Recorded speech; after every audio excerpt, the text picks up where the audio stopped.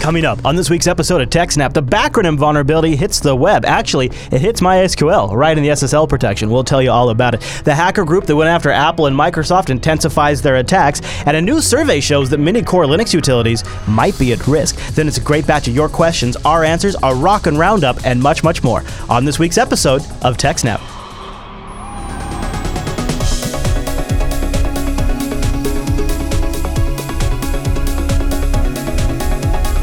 Hi, everyone, and welcome to TechSNAP. This is episode 224 of Jupiter Broadcasting's weekly Systems Network and Administration podcast. We stream this episode live on July 16th, 2015. This episode is brought to you by our three fine sponsors, DigitalOcean, Ting, and IX Systems. I'll tell you more about those great sponsors as this here show goes on. Our live stream, well, that's powered by ScaleEngine. Go over to scaleengine.com to go check that out. My name is Chris, and joining us every single week is our host, the admin, the tech, and the teacher.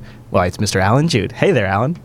Hey, Chris, everybody. Thanks for watching. Hello, sir. So, guess what today, Alan? Huge show. What's that? Huge show. It's a big show today. We have so many things to get into that we were kind of like almost like wondering if we should try to rearrange some of this stuff to try to make it all fit. But no, Yep. it's one of these things where a lot of things in the TechSNAP wheelhouse have developed over the last week, and it's perfect for us to cover it. So we're going to just dig in. And where do you want to start? Do you want to start with the this new backronym vulnerability? Yes. Okay. Yes. So as we've seen, the trend now with vulnerabilities is to give them a cool name. And oftentimes it's kind of a stretched backronym, right? So with a regular acronym, what you're doing is, the first letter from each word in something spells out the name, right? Like NASA. So the backronym is where you come up with the word ahead of time. You come up with the acronym first, and then you try to make words that would make that acronym. And sometimes some of those can be stretching it a little bit.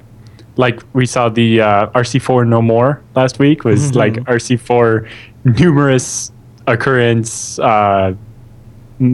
monitoring and recovery or whatever. And they had to take two letters from the word recovery to make it to spell more or whatever. And they can be stretching a little bit.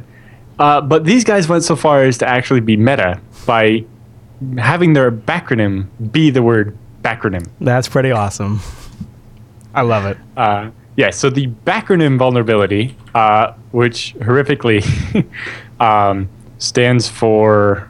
it is bad authentication. Bad authentication causes critical risk over networks. Yikes, MySQL. And of course, critical spelled with a K. Yes, because backronym has a K in it. So yes, bad authentication causes critical risk over networks. Yikes, MySQL. So this comes from the researchers at Duo Security, which make one of the popular two-factor authentication tokens software and so on. But basically, they found that when you are making a connection for SSL, specifically from PHP, but in other cases too, the client will request SSL, and the server's supposed to do it. But if the server doesn't, then the client just accepts that anyway, even though the client was told to require SSL. Now, on the server side, you can say, don't ever make a connection without SSL. But if somebody's sitting as the attacker in the middle, in that case, they can make a connection to the server with SSL. So the user, the victim, is trying to connect to your server. And you are set to make sure only ever do it with SSL because they're going to have access to passwords or something, so they never should be able to submit in plain text. But the attacker in the middle can intercept that connection because it's not SSL, right, from the client. Right. Or they can pretend to be the server and just pretend not to support SSL, and the client will make the connection anyway. Then their software in the middle can make an SSL connection back to the real server. So the server will think it's actually talking SSL and it'll be fine. Oh, man.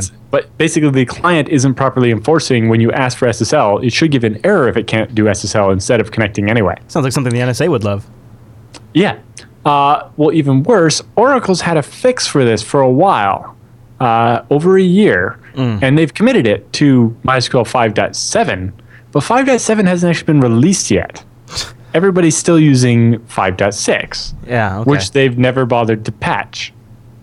Lovely. So almost everybody out there is using a version of MySQL, MariaDB, or Percona, or whatever version of SQL that has this vulnerability. Ooh. Yeah. So there's no patch yet, and it's out in the wild. Well, Oracle has a patch, but only for the other version. Yeah. So I'm sure very quickly that patch will get ported over, and at least MariaDB and Percona and so on will have it. But it really goes to show that Oracle's kind of being a bad open source citizen with the whole not patching stuff in the open source versions of MySQL very quickly and so on. Now, but basically, this is equivalent to SSL strip. So basically, it would allow someone to take the SSL security out of a connection between a client and an SQL server. Okay. All right. Now, the researchers point out that in most cases, the connection between the website or whatever and the database is either going to be on the same physical machine or over a private network. Not very often do you actually make secure SSL SQL connections over the internet. Yeah. But when you do, you definitely want the SSL part. And so this is kind of a big deal. You know. I like that. I mean, a man in the middle could get everything. Not only just your the big thing is they get the username and password and connect to the database and then access whatever they want, however they want. Yeah. But they can also basically decrypt or cause you not to encrypt, really. Right. Everything sent from the server back to the client. Right. Did you see their website is backronym.fail? That's the URL to find out more. And didn't know that they got the .fail. That's a awesome, nice right? They have a 3-step plan. Step 1 is panic. I mean, just look at the logo. Your database is going to explode. Step 2 is tell your friends about Backronym. Use your thought leadership talents to write a blog post about Backronym to reap sweet internet karma. Leverage your efforts in responding to Backronym to build up political capital with executives in your organization. And make sure your parents know it's not safe to shop until Backronym is eradicated. And then step 3, actually remediate the vulnerability in any of your affected MySQL client side libraries, also MariaDB and Percona. Unfortunately, there's no patch backported yet to MySQL 5.7.2. So if you're on MySQL 5.6, like 99.99% of the internet, you're basically out of luck. Backporting security fixes is hard, apparently, they conclude. Yes. Well, if you're on CentOS 6, you're probably on MySQL 5.1 still. But I do like the fact that, they were met with the backronym and then their 4-step process there is definitely spelling out, the fact that they find this whole doing vulnerability analysis this way a little ridiculous. A little distasteful. And they're right about people using it for political capital and all of that. Like it is just... But specifically be like, we patched the what's a who's it vulnerability. Yeah. We responded to that in one day and blah, blah, blah. And Which is like good. Like you want them to get the accolades for that, but then like at the same time, it's like you don't want it to be. You don't want it to be. Yeah, exactly, and you don't want it to be gamed either. It's a serious problem. It's a difficult one. But yes, it's nice to see more people riffing on this, and I understand having a cool name for the vulnerability makes it easier to talk about it, rather than CVE. 2015 4421 and 4422, like the two for the Java exploit. It's like, I don't even know which one's which, but if they had names that would help. But at the same point, we have 10,000 plus vulnerabilities a year. We're not going to have it's not possible to have cool names for all of them. And the other problem is that, is that a challenge, Alan? If the point of the names on them is more for marketing to sell whatever, to promote the company that found the vulnerability. Yeah. It's the wrong point. The point is that we want to be able to communicate about very high impact vulnerabilities. Right. But the point is to talk about the vulnerability, not the people that found it. Yeah, and that's where it gets so frustrating, is when you can smell that it's more about the people and less about informing. Interesting. Any other thoughts on that?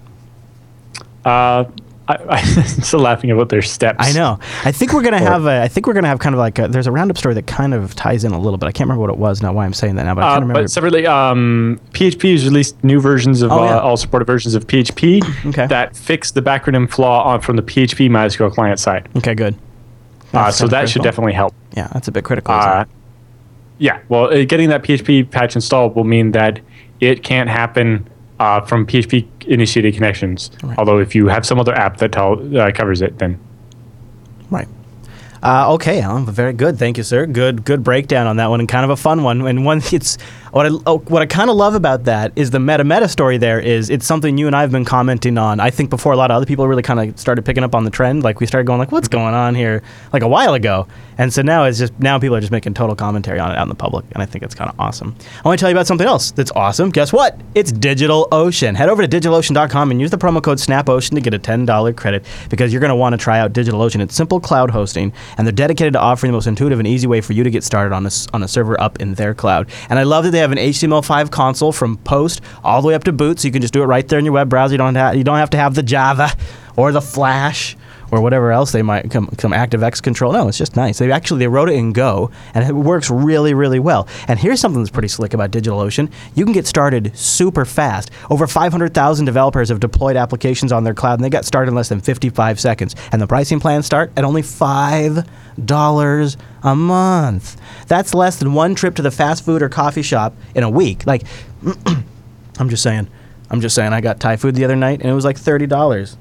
When I think about that in terms of DigitalOcean droplets, that is amazing. And it's $5 a month. And for $5 a month, you get 512 megabytes of RAM, a 20 gigabyte SSD, one CPU, and a terabyte of transfer. So I've set up like OwnCloud and BitTorrent Sync, and I have a Minecraft server up there. And those are just some of the more recent ones. And I'm always using it like for temporary FTP because they have hourly pricing as well. And they have data center locations in New York, San Francisco, Singapore, Amsterdam, Germany, and London. So when you're traveling or if you're based in one of those locations, there's going to be something close to you if you want to do global distribution. Yep. It's nice. And people have asked on TechSNAP before, what's a good service for me to set up a backup mail server? It's like, well, for $5, you can't really argue. Yeah, really. Using DigitalOcean for that. Yeah. And I did it for a status website because, if our website's ever down, we need a place to post messages really, and direct people to. Exactly. And it performs so good too. It performs so good. And here's the other thing that's really, really nice about DigitalOcean that kind of keep going back to do more and more deployments. It's like my Linux on-demand infrastructure service. Is I really like their control panel. It's really easy to build a new droplet, and I can set something up with Ubuntu 14.04 and Docker on there in like just a matter of seconds, or something with Fedora and Nginx in a matter of seconds. And it's really intuitive. It's very straightforward. But then you can replicate all of that functionality with their really nice API. They iterated it a couple of months ago, and the community has just been loving this API because it's gorgeous. And so there's a bunch of apps for your phone, for your desktops. I don't care what OS you're running. And it's check your distro repo, check your AUR, check the ports tree. There's stuff in there for DigitalOcean because the community is writing around this API. And there's a bunch of great stuff to like snap it into Puppet or whatever else you might have, or just write a bash script around the thing. DigitalOcean.com. Remember though, you got to use our promo code SNAPOcean. You can apply it to your account. You get a $10 credit. Even if you forget when you first sign up, you can go back and apply it to SNAPOcean. It'll give you a $10 credit. Try out that $5 rig 2 months or try out a more powerful rig. It's really, really cool. They're also hiring. They have positions open, so you can check out their hiring page. And they're also taking submissions for technical write-ups. So if you're a technical writer, consider it. I think it's they're in a really good position right now. They just got a new round of funding, so they're starting a whole new chapter. Kind of amazing, Alan. They just closed $83 million in funding. Nice. So DigitalOcean's got some runway, and they're going to be around for a while, and they're doing a really good job at it. So check them out, and they're hiring, and you can go deploy a droplet over there and use our promo code SNAPOcean. You support the show and get a $10 credit. DigitalOcean.com. Thanks, DigitalOcean. Okay, so the hacking group, or the hacking team, I guess it's called, right? Hacking team or whatever. So arrogant. More and more stuff coming out from this all the time. This time, this article's coming from IT. No, this one's different. Oh, not this hacking is a different team? group. Yes. Okay. Yes, this is just a hacking group. Okay. I wasn't sure because, it's so generic. Yes. Yeah. No, it's horrible that they did that. The group that originally hit Twitter, Facebook, Apple, and Microsoft back in like 2013 or 2012 even, and I think it's 45 companies in total they hit. They kind of went dormant after that, but they appear to be back now. Right, this is the Butterfly Group, right? Symantec calls them. Kaspersky calls them Wild Neutron, and Symantec calls them Morpheo. Right, and then Morpho, and somebody called. Yeah, there's they got several names. Yeah, Neutron was the Kaspersky one. I remember that. Yes. Yep. And so after the 2013 attacks against Twitter, Facebook, Apple, and so on, the group kind of went underground and temporarily halted activities. But Butterfly is technically proficient and well-resourced. The group has developed a suite of custom malware tools capable of attacking both Windows and Apple computers, and appears to have used at least one zero-day vulnerability in its attacks. It keeps a low profile and maintains good operational security, so it's harder for the antivirus people to track them down. Yeah. After successfully compromising a target organization, it cleans up after itself before moving on to its next target. Smart. They're higher end. Their goal is to get in, get what they want, and get out without setting off the alarms. Don't be cocky. Don't be showy. Right. Whereas some of them, if the point of breaking into the thing is to deface the page of Twitter or whatever, then you're obviously going to get found out. But if your goal is to get in there, get some specific stuff, and then get out, it'll be different. I don't remember. I wonder if this is the team that compromised the forum that Apple and Facebook and so on used to communicate about making iOS and Android apps. In fact, I might have stashed that in the notes before we started, because I think it is. I went back and tried to grab it. Yeah, it is. Yeah, the OS 10.pint sized or whatever it is. It's that. They're the ones that we got, like the Facebook developers and whatnot. Yep. Right. It was one of the big forums. Well, I think because I was semi-related to some of that stuff happening. But anyway, I remember covering it on TechSNAP a while ago. Because it was like, because Facebook actually was the first to find out about it, because the network security they have in their offices was so high. They're like, a bunch of our developers' laptops are all now trying to do things they shouldn't be doing. And that's how anybody, none of the developers even knew they had gotten infected from the forum. Right. Because the forum basically is a legitimate site, but it got compromised, and then they injected a zero-day Java exploit, I think it was. Yep. And so it hit all the developers. It was quite a good strategy, honestly. It's basically a great example of a watering hole attack. Yeah. And so the malware was used in these attacks, even has Mac OS X backdoor, and then subsequent analysis by researchers also found a Windows backdoor that they used in different attacks. And so it was one of the ones that actually had it would detect what OS you were and decide which payload to hit you with. Symantec has, to date, discovered 49 different organizations in more than 20 countries that have been attacked by the group. They've also shown interest in commodity sectors, including attacking two major companies involved in gold and oil. They also attacked the Central Asian offices of a global law firm. Wow. Because I'm sure they had lots of information about that kind of stuff. Specifically, that company specializes in finance and natural resources. So knowing where the next big oil well is going to be found, or the next gold mine, or good whatever, competitive advantage. all that kind of stuff is very useful. It's also data you can sell to a competitor for a lot of money. Butterfly has also developed a number of its own hacking tools.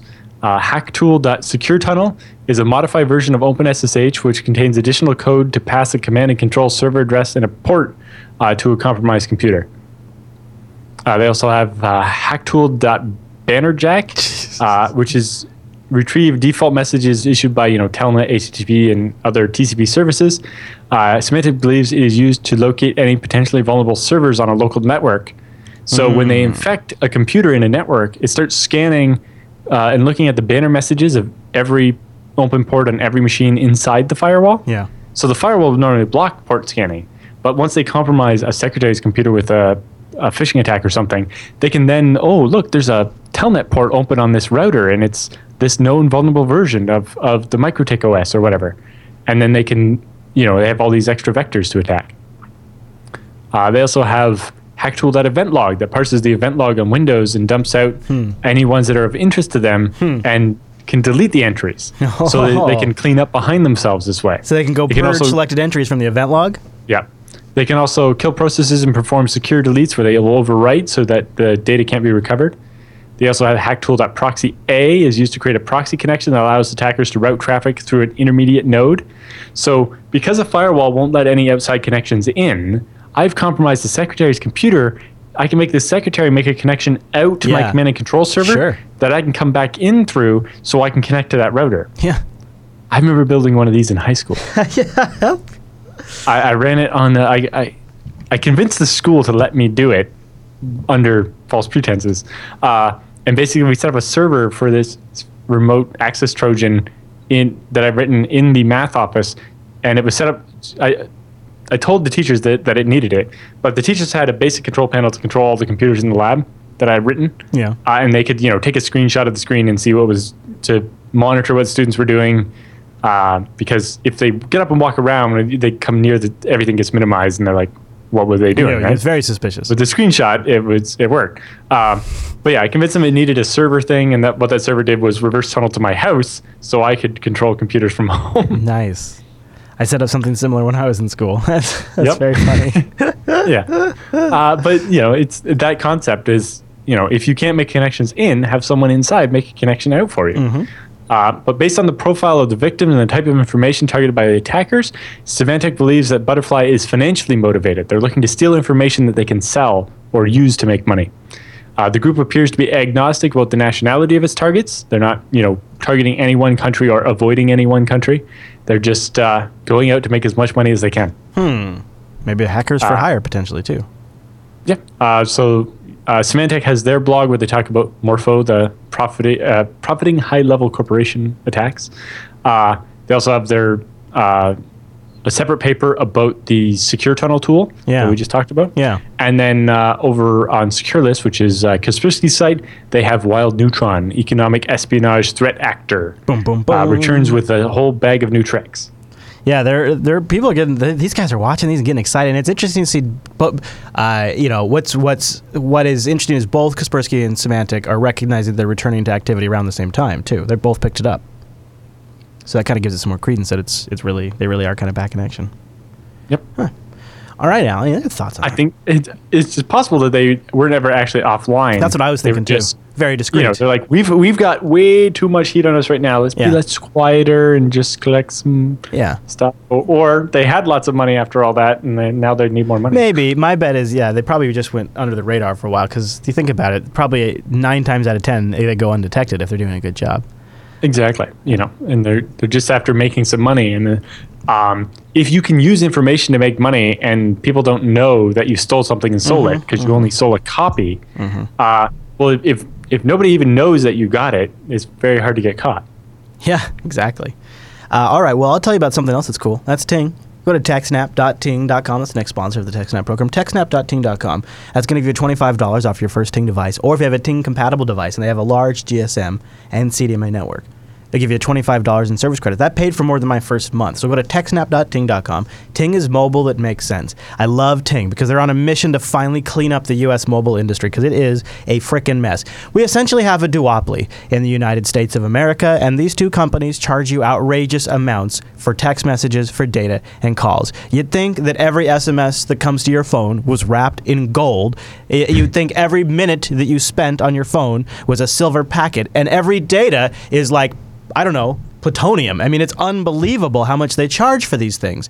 Ting is pay for what you use. They just take your minutes, your messages, your megabytes, they add them up, whatever bucket you fall into, that's all you have to pay. There's no contract, and therefore there's no early termination fee. You own your phone, it's unlocked. Now, if you're outside the U.S., this isn't sounding totally crazy to you. This sounds like totally normal and exactly the way it should be, because customers should be treated with respect. That's probably what you're thinking if you're outside the U.S. And if you're inside the U.S., you're thinking, oh, phones are shiny and I like to get them subsidized, so I'll get myself in a contract. And then you do that for a few years and you realize that didn't really work out so well, did it? And how's that customer service? Because Ting has no hold customer service. You call them at 1-855-TING-FTW, and a real person between 8 a.m. and 8 p.m. East Coast time answers the phone.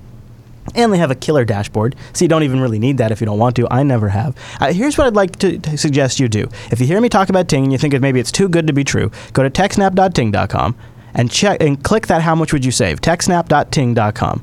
And then when you go in there, put in your actual usage. You know, how much your minutes used, how many text messages you received, your megabytes, and what your bill was before taxes. Run your calculation and see how much you would save over the lifetime of the contract you have from a duopoly. Just check it out, TechSNAP.ting.com. Go there and see what your savings would be, because when it's only $6 for the line and the phone's unlocked, if you can bring your own, that's going to be a phenomenal savings. If you have a small team or even a medium team, like here we have 6 lines we use. I could never afford that on one of the traditional duopoly carriers. Yeah. It's just not feasible, and it makes it so much easier when we're on location. So I can call back here. It really is great. And I love everything about Ting. I love the no contracts. I love the customer service. I love the fact that it's pay for what you use. And what I think would be even more amazing is if we had more Ting in other areas of our life, like on the internet. How about as an ISP? Well, Ting is working on fiber internet services, and they have an update on the Ting fiber rollout. Let's see what it is. Nicholas K. asks, for internet, are you more likely to expand outward from Charlottesville or step into cities in different parts of the country? I think that we're more likely in Charlottesville just to focus on the existing city area for the time being.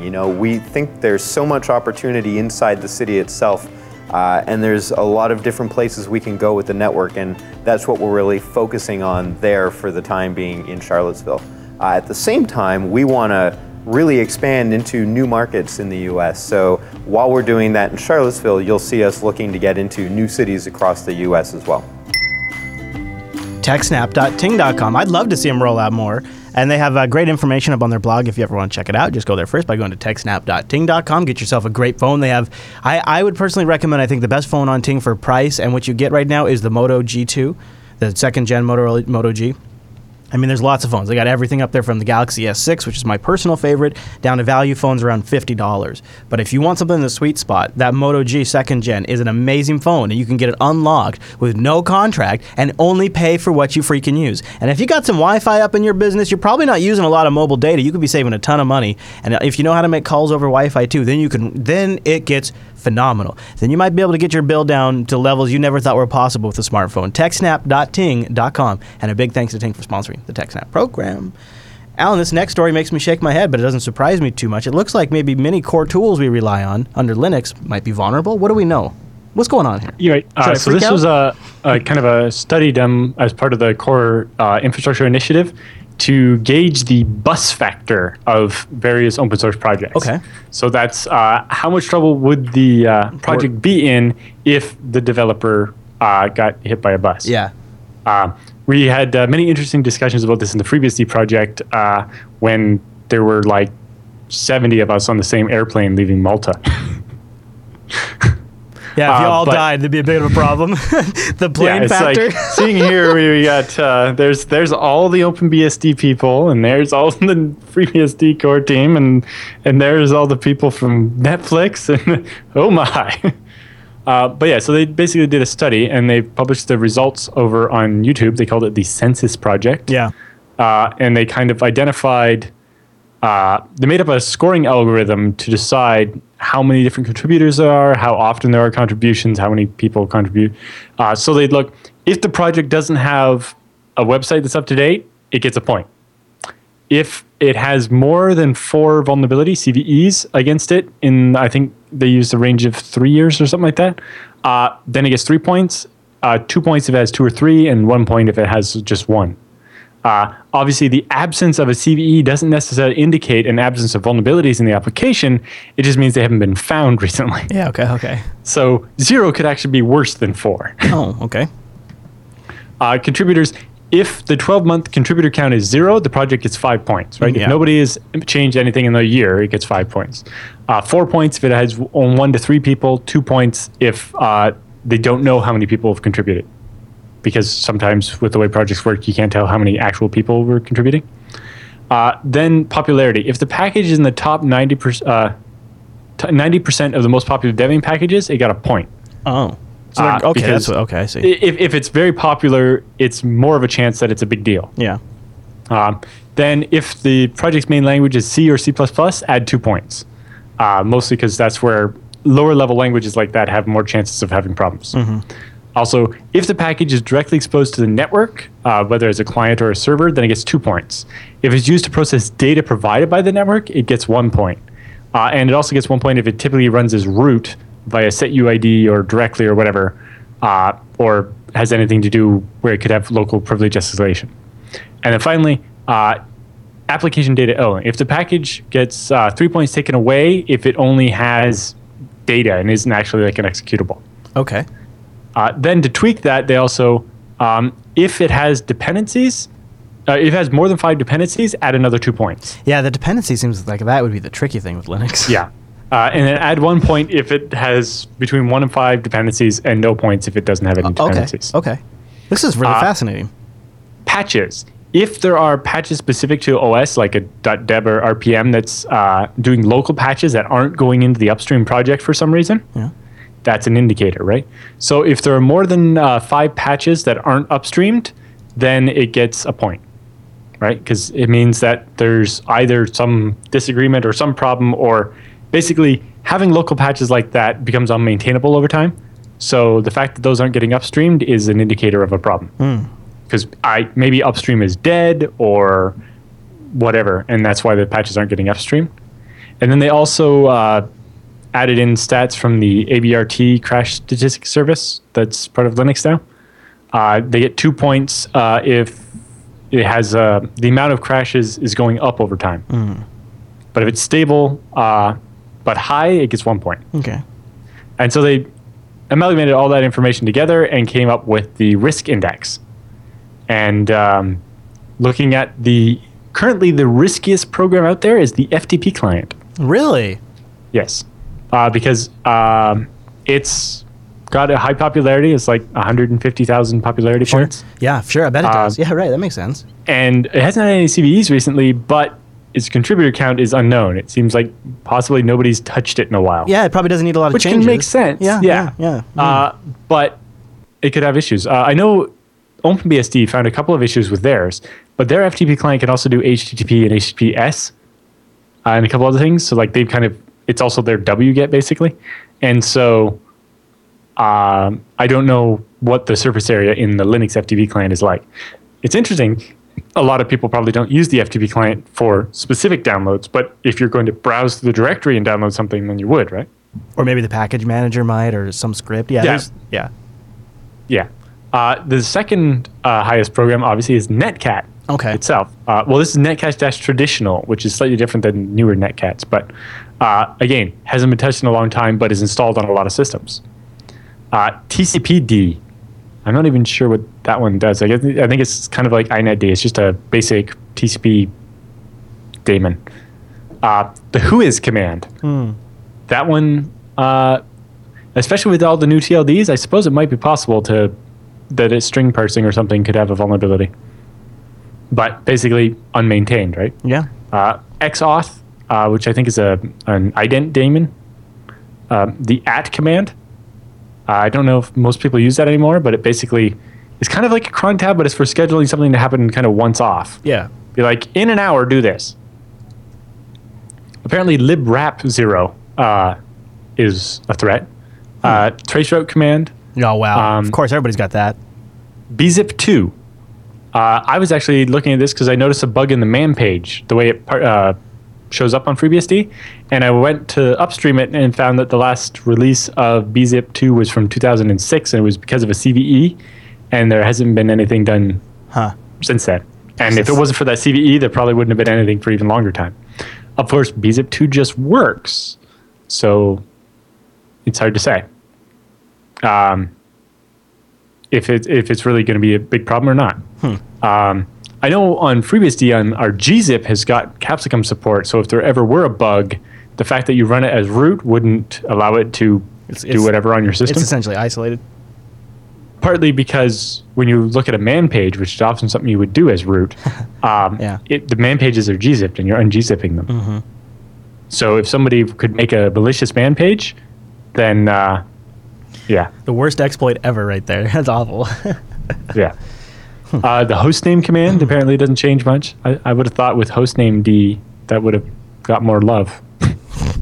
libacl1, libaudit0, libbzip2, libreadline, libtasn, which is for parsing SSL certificates, so that's kind of a big thing. The Linux base itself, no CVEs, but not hard to tell how many contributors it has and stuff. The telnet command. The telnet command in FreeBSD has had a couple of patches over the last 10 years. Even though we've all been using SSH for a long time, there have been vulnerabilities been found in telnet-d. No surprise. libpam modules has had 14 CVEs and it has 20 contributors, but seems like it could be a problem. XM4 base and XM4 config, W3M, libpam0g, rsyslog even. Yeah. I guess the part that I'm still kind of scratching my head at, though, Alan, is it doesn't really seem like they've successfully measured, as you put it, the bus factor in this study. Right. Well, I'm not sure that was really their goal. It was to find, which programs are most in need of attention, are most likely in need of attention to make sure that they don't become the next source of problems for us. But yeah, it turns out the bus factor isn't what they managed to measure very well by looking at contributor count and so on. Partly because I think the contributor count they used seems to be based on all time. So, you look at something like the ISC DHCP client has 21, and Linux-image or 3.2.0, which I guess is the kernel, has 13,617 contributors. Yeah, which seems like That's not a very it's good not measurement. necessarily measuring the right thing. And for a lot of them, they don't seem to be able to get a measure, and that probably is making it hard, right? Even like NTP, they just don't have any data on how many contributors there were, or LSOF, which is a useful tool, or even the less command. But I imagine trying to do the same research on FreeBSD, we'd have a similar problem. It's like, oh, well, we imported less from Linux, so we don't know how many people contributed to it there before we imported it or whatever. So they're asking for people's help about, what other factors you think we should add in here. And it's all up on GitHub so that you can make your own fork of it and look at different factors or change the scoring algorithm to measure what you think is a more useful bit of information. Because currently, they've the way they score Apache makes it have 8 points, whereas BusyBox only has 6. Whereas Apache's got a very large group of developers. It has a review team in place. Yeah. It's actively developed. It has a release cycle. Whereas BusyBox is used all over the place, embedded in all kinds of things. But how often does it actually get like a security audit? And BusyBox, like OpenSSL, kind of seems like it's in that situation where it might end up just, a developer gets paid to work on it for X or Y feature, but then when they're done, that's the end of it, right? Yeah. There's not actually necessarily a group of maintainers the same way. And so that might be another thing to look at. Interesting that they're going through that work, though. So the Linux initiative, or the core infrastructure initiative, is going beyond just funding work, but also going out and trying to do a consensus and a survey to try to get an idea of where these weak spots might be. And so it seems like they're kind of taking their mandate and kind of moving forward with it beyond just the basic funding of groups and really trying to do some discovery here. To actually do some science and figure out which projects need the funding as well. Which is really what we need. Because especially a lot of these would probably benefit from just, kind of like the FreeBSD Foundation now has a couple of on-staff developers. And if the core infrastructure foundation could just do that, we're going to take everything on the top, 50 of these applications and have this guy spend 1 week going through the code and just looking for obvious problems. Right. And then at the end of a year, he's done these 50 programs in his 2 weeks off. Or and I'm sure they're going in a direction like that. But actually, in a way, even just this data that we just discussed is actually pretty valuable. Just that data is valuable right there. So, but also refining the algorithm so that we can do things like, instead of just looking at the number of dependencies, what if we look at the score of the dependencies? If you have a bunch of dependencies that are known to be stable, like APR, the Apache runtime library, that's good. But, for example, libapr util LDAP brings in LDAP, which isn't as well maintained necessarily. And so having that kind of affect the score and having the, if a library is considered risky and it's a dependency of your program, that should make the risk of your program go up. And things like that. Absolutely. And figuring out more factors that actually are indicators of a problem. And so I think to do that, what we might have to look at is, let's look at the last so many kind of big deal updates or vulnerabilities or whatever, and figure out kind of the root cause maybe. What, when did this bug get introduced? Right. How long has it been there? Some of them, obviously, like the shell shock one's been there since the 80s. That's what I was just thinking of, yeah. Yeah. And it's like kind of figure out a profile for the type of program that's going to be the source of more of these, or more likely to be the source of things like this, so that we can kind of attune this algorithm to make it do a better job of detecting which applications are going to need the attention. That would be a lot of good insight if we could do that. I like that a lot, Alan. And maybe adjusting the way the popularity is calculated, instead of just how many people have this package installed out of the Debian repo, looking at things like, a lot of these, it's like, well, a lot of the packages have the exact same number because it's a package that's included in the base system, so everybody has it. But that doesn't tell us how often it gets used. Right. Or does it get used in sensitive situations? More data points than just the Debian repo would be nice, too. Yeah. But also, I'm not sure, how you measure that without privacy concerns. Yeah. It's like, I'm going to look at every command that executes on your system and keep track of which ones are done as root. Just send your history file. Could you just on a weekly basis submit your bash history file, and we'll review that. Thank you. Yeah, probably not a good idea, Alan. All right. Any other thoughts on that? But check it out on GitHub and see if you can't make that data more useful. Yeah, it is. It's all posted up there, and we have a link to that in the show notes. It's pretty cool. All right, well, then let me tell you about IX Systems. They're pretty cool. Go to ixsystems.com/TechSNAP. No more inaccurate or overinflated quotes. No more poorly built servers. No more missed deadlines. No more frustrations of outsourced tech. That's right. Tech support that is really actually good and knows what they're doing at IX Systems. Salespeople that actually know what they're talking about, and engineers that have built the technology that you'll be deploying. Such a difference. Yes. We're trying to build these servers, and we're like, well, you quoted these hard drives. Well, what about this drive? Is it better? And it's like, well, that one's currently the price per gigabyte on that one is worse. But if you really need to fit that much space in one server, we can go that way. But it's like the downside is we haven't used that one as much currently. And so we're not 100% satisfied that we like that drive. They've been around. So if you go to IX Systems website, go to ixsystems.com/TechSNAP and then look around on their site. Look at the history here. They have a chart. They've been around for a long time. And so in this process, they've become deeply invested in the open source communities, many very important ones. They've become deeply invested in their partnerships with their hardware providers. And they've built a bench of open source developers, contributors, and people who've worked in this industry for as long as there's pretty much been an industry in this area now. And they really have an unmatched team. It's really, if you come into an organization and you move them over to IX Systems, you're going to be the secret weapon that company now has. I mean, it really is a totally different experience. They're not going to bail on you when you've deployed an open source solution. IX Systems are open source champions, and they go to community events. They're down at OSCON. They leverage decades of expertise in hardware design and contributions to many open source projects like FreeNAS and PCBSD, and they've been innovators in storage solutions in the enterprise for years. That's why Scale Engine uses them. ixsystems.com/TechSNAP. Yeah, they're just a really good place to get stuff Good done. people too, and we wouldn't say that. They don't pay us to say that. They are really great people too, which is really nice. It's good and it's refreshing, and I feel very confident in recommending that your IT shop use IX Systems. I absolutely would, and if I ever for some reason like this podcasting thing doesn't work out and I go back into client services, IX is who I'm always going to recommend because I mean, nobody's ever going to get fired for recommending IX. It is really great stuff. And especially if you have a data center somewhere remotely you need to ship to, or if you want to experiment with FreeNAS and you hear us talk about ZFS all the time and you want to get a really good ZFS storage array, or I'm sorry, ZFS storage array, you got to go to IX Systems. ixsystems.com/TechSNAP. Now, Alan, I would recommend that people go over to Jupiter Broadcasting right now, and I bet by the time they're watching this or somewhere around episode 224's release, there's going to be a release of BSD Now episode 99, one episode away from 100. Do you have any precognition of what 99 might be about, Alan? Any kind of... No? Okay.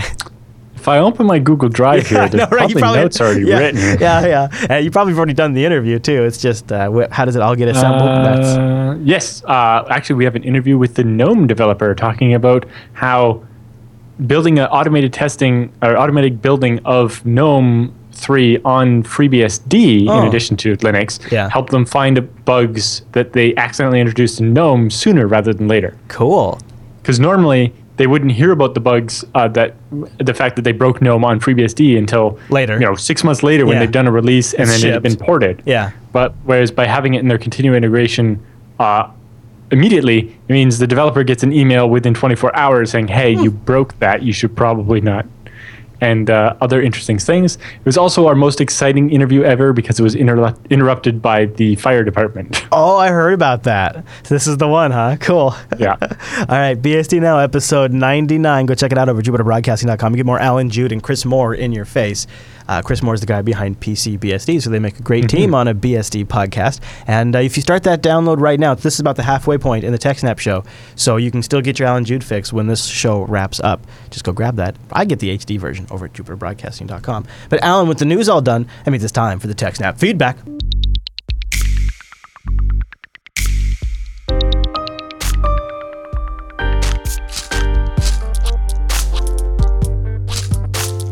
Thanks for sending your emails to TechSNAP at jupiterbroadcasting.com or popping that contact link at the top of the Jupiter Broadcasting website or starting a thread in our subreddit over at techsnap.reddit.com, a great way to get insights from our super smart community. Our first email this week comes in from Mr. J. He has a question about a 6 gig SAS. Now, he says, from time to time, I need to quickly copy a large amount of data from one Z pool to another Z pool on a different host using ZFS send and receive. My setup is currently 14 mirrored 7200 RPM SAS drives connected to a 6 gigabit SAS backplane. My same setup, same setup on another host, so he has identical host with an identical setup. I have them both connected over the network via a 10 gigabit switch. I'd like to take advantage of the 10 gig network pipe as much as I can. Is the 6 gig SAS going to be the limiting factor here? Is the bus limited to 6 gigabits, or is it a 6 gigabit per drive? Should I focus on trying to remove the storage arrays to 12 gigabit SASs? Thanks, guys. What do you think? There's quite a few factors that are in play here. The fact that there's 7200 RPM spinning hard drives likely means you struggle to actually saturate the 6 gigabits anyway. Especially because they're mirrored, you'll be able to read fast, but writing, if you have 14 mirrored drives, I'm assuming you mean you have 7 mirror groups, that's what I was or thinking. maybe he means 14 mirror groups. It depends. If you have a lot of drives like that, more than 8, you might consider just, even if 12 gig SAS is a problem or hard to get or whatever, 2 separate 6 gig SAS controllers and put half the disk on each one, and might be able to solve the problem. But in general, there's quite a few bottlenecks, and that one, you're mostly going to be good enough, I think. You're never going to quite saturate the whole 10 gigs of your network pipe anyway, but ZFS send will saturate as much as it can, really. But I think your bottleneck, even if you had the 12 gig SAS, you're not going to get much more than 6 gigs, I think, because of the disks. But ZFS will handle that. So it will send the data as fast as it can, and on the receiving side, it will, it batches up the data and writes it out as quick as the drive can take it. So it should be a good stress test to see if you can actually saturate it. But because of various other factors, you might not be able to get much more than the 6 gigabits anyway, and the SAS backplane might not be your limiting factor. Obviously, 12 gig SAS or 2 6 gig SAS controllers might improve it, might not. It's really hard to predict exactly what's going to be the bottleneck in this case. One thing that will really help you, he didn't say how he was moving the data, did he? He does say send and receive. He does say send and receive. Yep. Upcoming soon, there will be a patch to ZFS receive to make it prefetch, and this will make ZFS receive faster. So currently the way it works is when you receive, it reads some of the metadata it needs off your disk and then writes out the data. Okay. And then it waits to read, so it's waiting for that read all the time. Yeah. With the new way it's going to work, the video talking about it will be up on the BSDCan videos about OpenZFS by Matt Aarons, but basically it will queue the read. Say, I need this bit of metadata in order to calculate the checksum and everything to write this block of data. That's clever. And it'll queue that up and then just keep queuing it, so then it'll move on to the next packet. So it can receive even faster. And then in the background, the hard drive can find that data, get it, and it'll just get rid of that little latency in each operation. That's going to be nice. That was a bottleneck before. So that's not in... I don't think that's in any ZFS yet, but it's coming very soon. Coming to a ZFS or it might be, I think it's in Delphix, and not quite in OpenZFS yet, but that will land quite soon, and that will probably make a bigger difference than anything. That's really cool. That's going to be a nice performance upgrade just by a software update. Yeah. If you want to go to 12 gig SAS, that works, but basically, I wouldn't recommend spending that money unless you're sure that's what the bottleneck's going to be. So it's almost going to have to try it and see and figure out where the bottleneck is. I wouldn't want to spend a whole bunch of money on it. The other nice thing about going the dual 6 gig SAS is that you do get like you have some, not really redundancy, but you have some options. Specifically, you could controller. Because he's doing mirrors, if he puts the first disk of each mirror on one controller and the second disk on the other controller, it means that if one whole controller goes away, all of his disks stay online because he only lost half of each mirror. Yeah, and it also, I think that would be better performing when doing read and write operations, right? Because then probably, you would be using both channels. Yeah, exactly. So that seems like a pretty great way to go if he can. Cool. Good question. But I don't think the 12 gig SAS controllers are that expensive. Like a regular HBA is $200 to $400 or whatever. So if that's not a big concern, then sure, upgrading the 12 gig SAS might help. Or the 2 6 gig SAS depends on how many PCIe slots you have available and so on. Yeah, that's the other thing. And the other obvious advantage with the extra SAS controllers is that means room for more drives later, but most likely your chassis is pretty full. So let me know how it goes. And if you would like some help with the tuning and stuff, that sounds like a great case study for our advanced ZFS book. So you should stop by the irc.geekshed.net Jupiter Broadcasting chat room. Yeah. And find Alan in there. Or email me or whatever. Yep. You can always email us back, TechSNAP@jupiterbroadcasting.com. So Oliver writes in, we name drop fail to ban all the time on the show. Longtime listeners have heard us talk about it a lot. He says, hey guys, since you guys inspire me to always think about security, I've always been kind of searching for things to make our little corporate server more secure. Since SSH is one of our more fundamental tools, I thought about actions besides updating. Maybe I should pick a more secure password, use public key authentication, etc. So I decided to do all of that, but now he's moved on. Now he's decided to install Fail to Ban, a little tool that detects brute force attacks. With Ubuntu, it was very easy. You just apt-get install bail to ban, or fail to ban is what I think he meant to write. I tried it out and it works perfectly.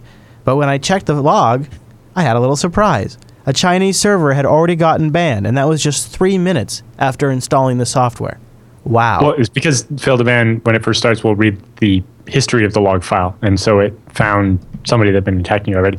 But yes, if you don't have something like fail to ban, your server's probably being pounded on by a bunch of people all the time. Yeah.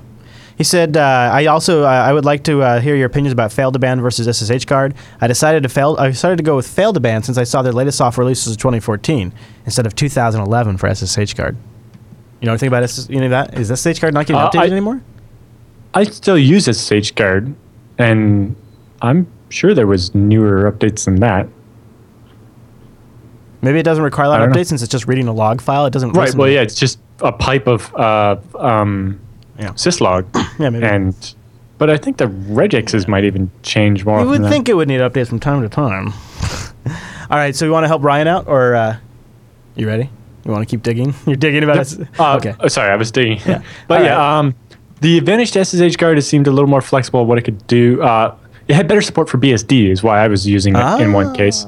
The other one I like is denihost.py. It uses TCP wrappers, which makes it work better in containers for me. Because my containers can't have a firewall.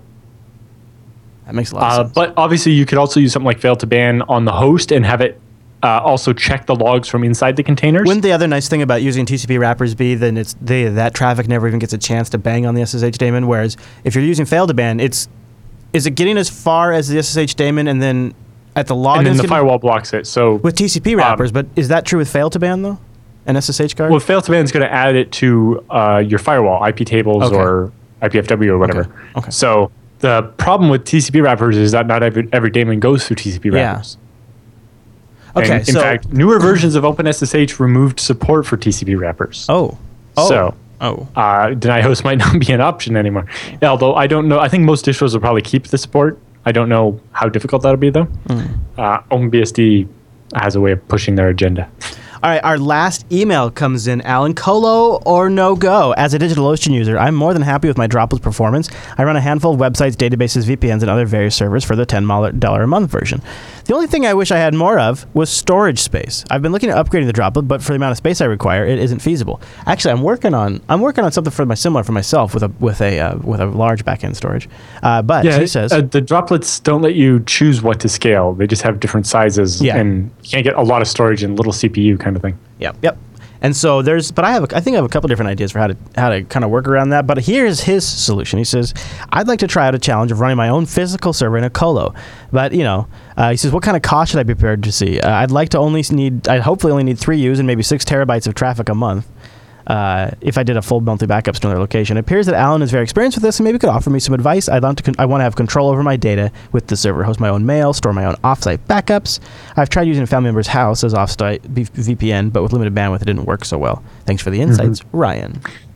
So the biggest problem with colo is that you're almost always looking at a 1-year or 3-year contract, and bandwidth most likely won't be in terabytes. It will be 95th percentile. So they measure how many megabits you've used every 5 minutes, or how many megabits you're using on average every 5 minutes, and then they delete the top 5% of that, the most busy 36 hours of the month, and charge you for what your most usage was, except for that top 5%. So if you're doing, 100 megabits constantly during your backup and then almost nothing the rest of the month, if your backup's more than 36 hours, you pay for a whole 100 megabits all the time. So that can be a little difficult. There's the medium option, which is a dedicated server where you're renting the hardware from somebody. Those generally do come with terabytes of traffic, so usually 10 or so. And you can get them with a lot of storage, although getting them with very large amounts of storage, like more than 4 or 6 terabytes usually, basically more than 2 hard drives in them is usually more expensive because disks are expensive. The advantage with a dedicated server is if a hard drive dies, they have to replace it, usually with an SLA that says it will replace it within 4 hours or 24 hours or whatever. Whereas if it's your co-located servers, you have to, get the replacement drive and then take it to the data center and put it in and all of that. And they have to deal with failed power supplies and all the problems become their problem instead of your problem. And it gives you more choices of locations. Co-location, you usually almost always are going to go someplace local, whereas with a dedicated server, you can be like, I want my server to be in Amsterdam or Singapore or whatever, right? But oftentimes you want close to home anyway because you'll get better transfer speeds that way. So the advantage of the dedicated server is you can usually get that on a month-to-month contract, which will be better than co-location, and you get the more user-friendly bandwidth billing of so many terabytes of usage as opposed to 91st percentile based on having enough capacity to support your usage. But co-location can work. If you got the money. Especially if you can find a local place. But local's nice too if you have to work on the rig. Yeah. The downside there usually is there aren't that many places that offer a specific number of views, because if you did that, you have to have some restrictions on access to it. Otherwise, I can press the power button on the server beside mine. Yeah. Right. So normally you're talking about they rent fractional cabinets. So, a 42U rack is this tall, and they can split. They sell it as a whole rack, half a rack, or a quarter of a rack. If you're getting a quarter of a rack, you have about 10 U's of space. And, paying for 10 U's of space for a 1 3U server doesn't necessarily make a lot of sense. Yeah. What I have in Portland is, a friend of a friend and a bunch of people got together, and between the group of us, we rent one rack. The downside there obviously is, people come and go or whatever, and then all of a sudden there's not as many people as there used to be to split the bill between, and it's getting more expensive. Right. And you have to keep your server there. Now you're hooked. Yeah. All right, Alan, that was a great answer. If you'd like to send your question, TechSNAP at jupiterbroadcasting.com, or use the contact form on the site. Just click the contact link, or the subreddit TechSNAP.reddit.com. We'd love your questions. Send them in. We need them all up because we just read a whole batch because we recorded 2 episodes in a row of them. And so we are ready. We're hungry for your questions. Send them in, and we'll read them on a future episode of the TechSNAP program. And now with the emails all done, that means it's time for the TechSNAP Roundup.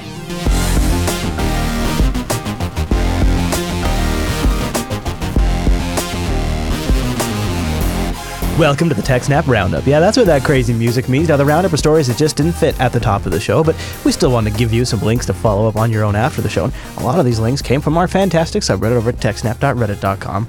And Alan, this first story is a pretty big story today. It broke yesterday as we were recording this, and it's this. It's being called an international cybercrime marketplace. Some people say it's like Silk Road for malware. So I heard that comparison on NPR today. But it was called Dark Code, code with a K. So Dark Code. We got a lot of stuff spelled with K's in this episode, don't we? I like it. So International Cybercrime Marketplace has been taken down, and it looks like it was a joint operation between the Department of Justice and other international, I don't really know all the different international agencies, but other 28 other agencies or something like that. Something crazy. But what do you think, Alan? Dark Code, another marketplace. Is this becoming news now in these websites? Because there's hundreds and hundreds and hundreds of these. Why is this news, do you think? I don't know. Krebs has an article about it as well on his website. Does he scratch something inside out of it? Yeah. He mostly just talks about how it's been going on for about 8 years, and of course Krebs knows the people behind it and has all the details on them. But apparently it was run by a 36-year-old Slovenian hacker. Was out there to sell exploits. It was funny because I was actually looking at a website just the other day. I forget the name of it now, but they had a big list of exploits, and most of them were free, but they had a bunch that actually they charged money for too. Binar in the chat room says Krebs is a follower of theirs for a while. So they're one of the more well-known ones. That sounds like it for sure. I love the image Krebs has on his website of the forum. Yeah. And at the top, under the sell category, it's just like, welcome to Dark Code, the international marketplace for sewing machines and other legal stuff.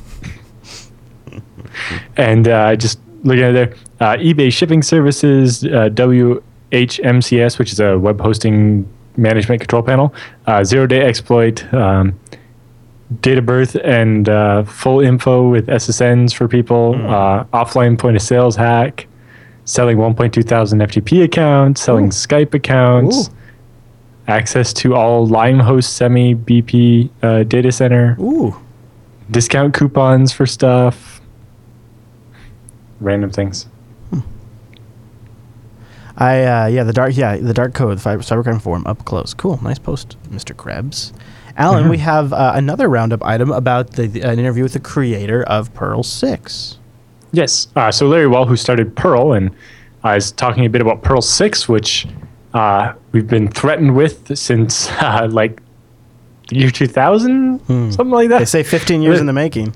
Yeah, it's been 15 years in the making for Perl 6, and talking about actually making that happen, and also talking more about teaching kids to code and stuff.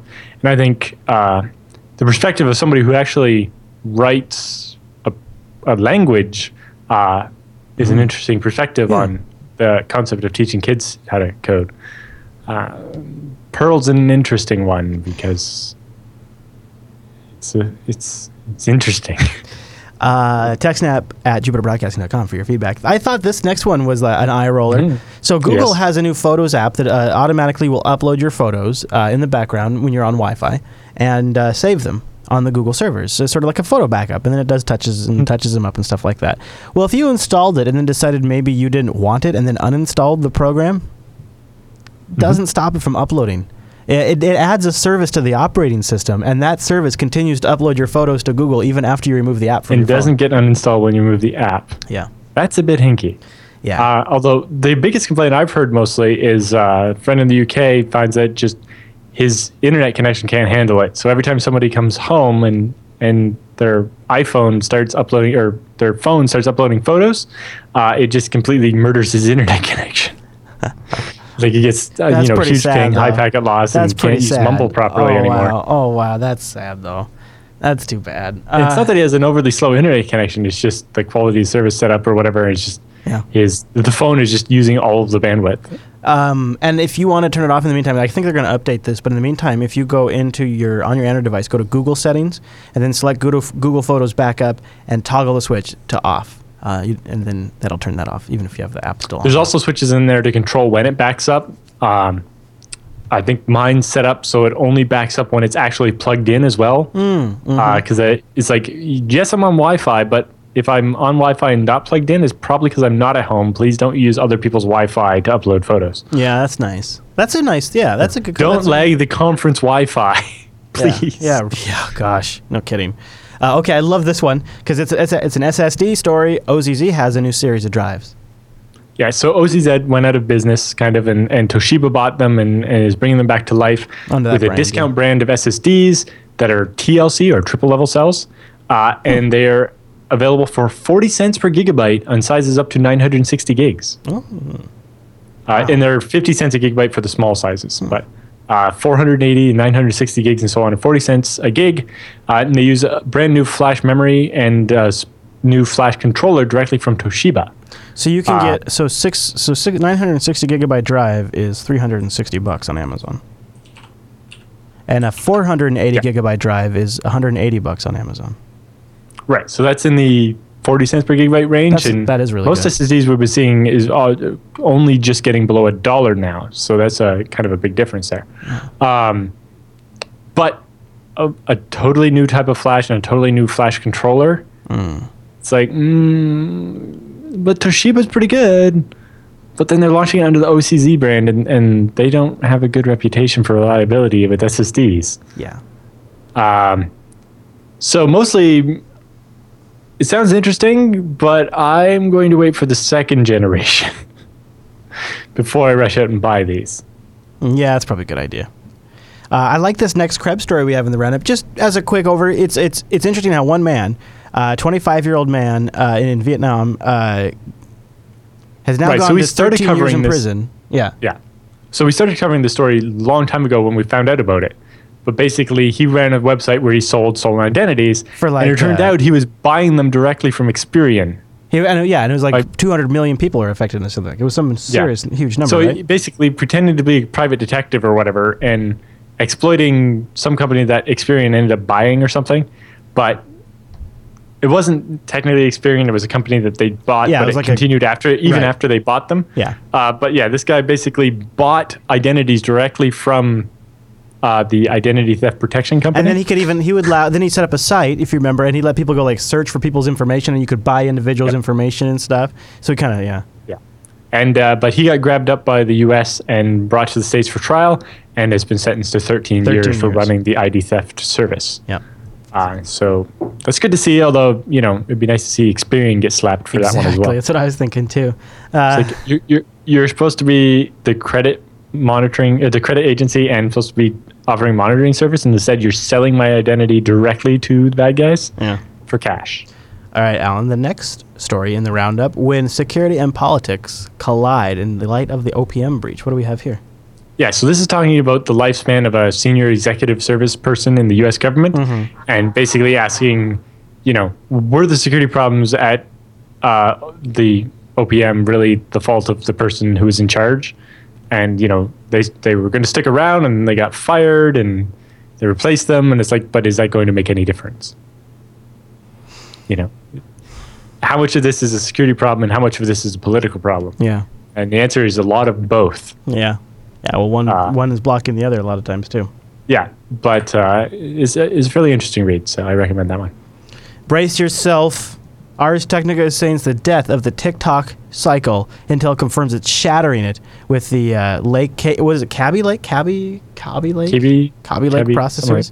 And they're also, the company is going to make 3 generations of 14 nanometer processors, delaying the switch to 10 nanometers, they've announced. Yeah, so normal, the Intel process is a tick where they shrink the die, and then a talk where they keep the same size die but make the processor better. And then they do a tick and they shrink and talk. But they had quite a few problems with Broadwell, if you remember. So when they shrunk for Broadwell, they had problems, and then so that caused a lot of delays. And then Skylake is what's going to come out next as planned, but the shrink from 14 to 10 nanometers is taking longer than expected. So they pushed that into 2017. Yeah. And in 2016, we will get these Kaby Lake processors. Intel plans to get back to TikTok, so and they still have a goal of the complete refresh every 2 years, but it's more interesting that it might be the first time that Moore's Law falters, right? Moore's Law was a law came up by one of the guys that founded Intel, saying, that we'll be able to double the number of transistors on a CPU every 18 to 24 months, right? And this is the first time that hasn't been true. Mostly because of just complications. Once you're getting really small now, and doubling every time is, you're getting diminishing returns a little bit. Yeah, I wonder if we're going to see another slip in a little while, or if this will be the last slip for a bit. We'll see. It really depends. Separately, IBM has demoed a 7 nanometer process, but they've kind of shown that it worked in a lab, not in production, and it's unclear whether it's actually viable or not. Intel mass produces these things at an amazing quantity. Yeah. I'm slightly more interested in the adding of features and stuff rather than the die shrinks necessarily anyway. Yeah, so I'm with you. I realize they get better power. So better power is useful, but the way forward might be doing more work with what we have. Things like the AESNI and the AVX and all that. That maybe we can get a lot more performance out of the existing chips. Yeah, I'm ready for a dozen cores. I agree with CleverWise. Oh, they already have dozen cores. I know, but I want them in just my regular laptop chips. I'm sick of 4 cores in a laptop. I want all the cores, Alan. I want all the cores. 128 cores in a laptop. I only got 8 32 cores in my new machines. All right, well, that brings us to the end of the TechSNAP program. We'd love to have you join us live. Why don't you come over to jblive.tv? We do this show live at 1 p.m. Pacific, which is 4 p.m. Eastern, 2000 UTC. POW. JupiterBroadcasting.com/calendar to get that converted to your local time zone. jblive.info for the audio-only streams. RSS feeds are over at the website. Just go find the episode and scroll down past the download links. Boop, boop, boop. Feeds are in there. Links to everything we talked about, resources, etc., papers for the source material. All of that is linked in the show notes. And TechSNAP comes out every single week, so if you grab the RSS feed, then you just get us magically. And if you join us live, you get to hang out with us during the live breaks, between segments. You get to help title the show. You get to poke at Alan sometimes and ask him what kind of keyboard he has, which he loves that question all the time. And all the other fun things that we do only for the live audience. And on days like this when we're recording a double session, it really is quite a marathon. But we'll be back at our regular live time next week. So join us over at jblive.tv. All right, everybody, thanks so much for tuning this week's episode of TechSNAP. We'll see you right back here next week.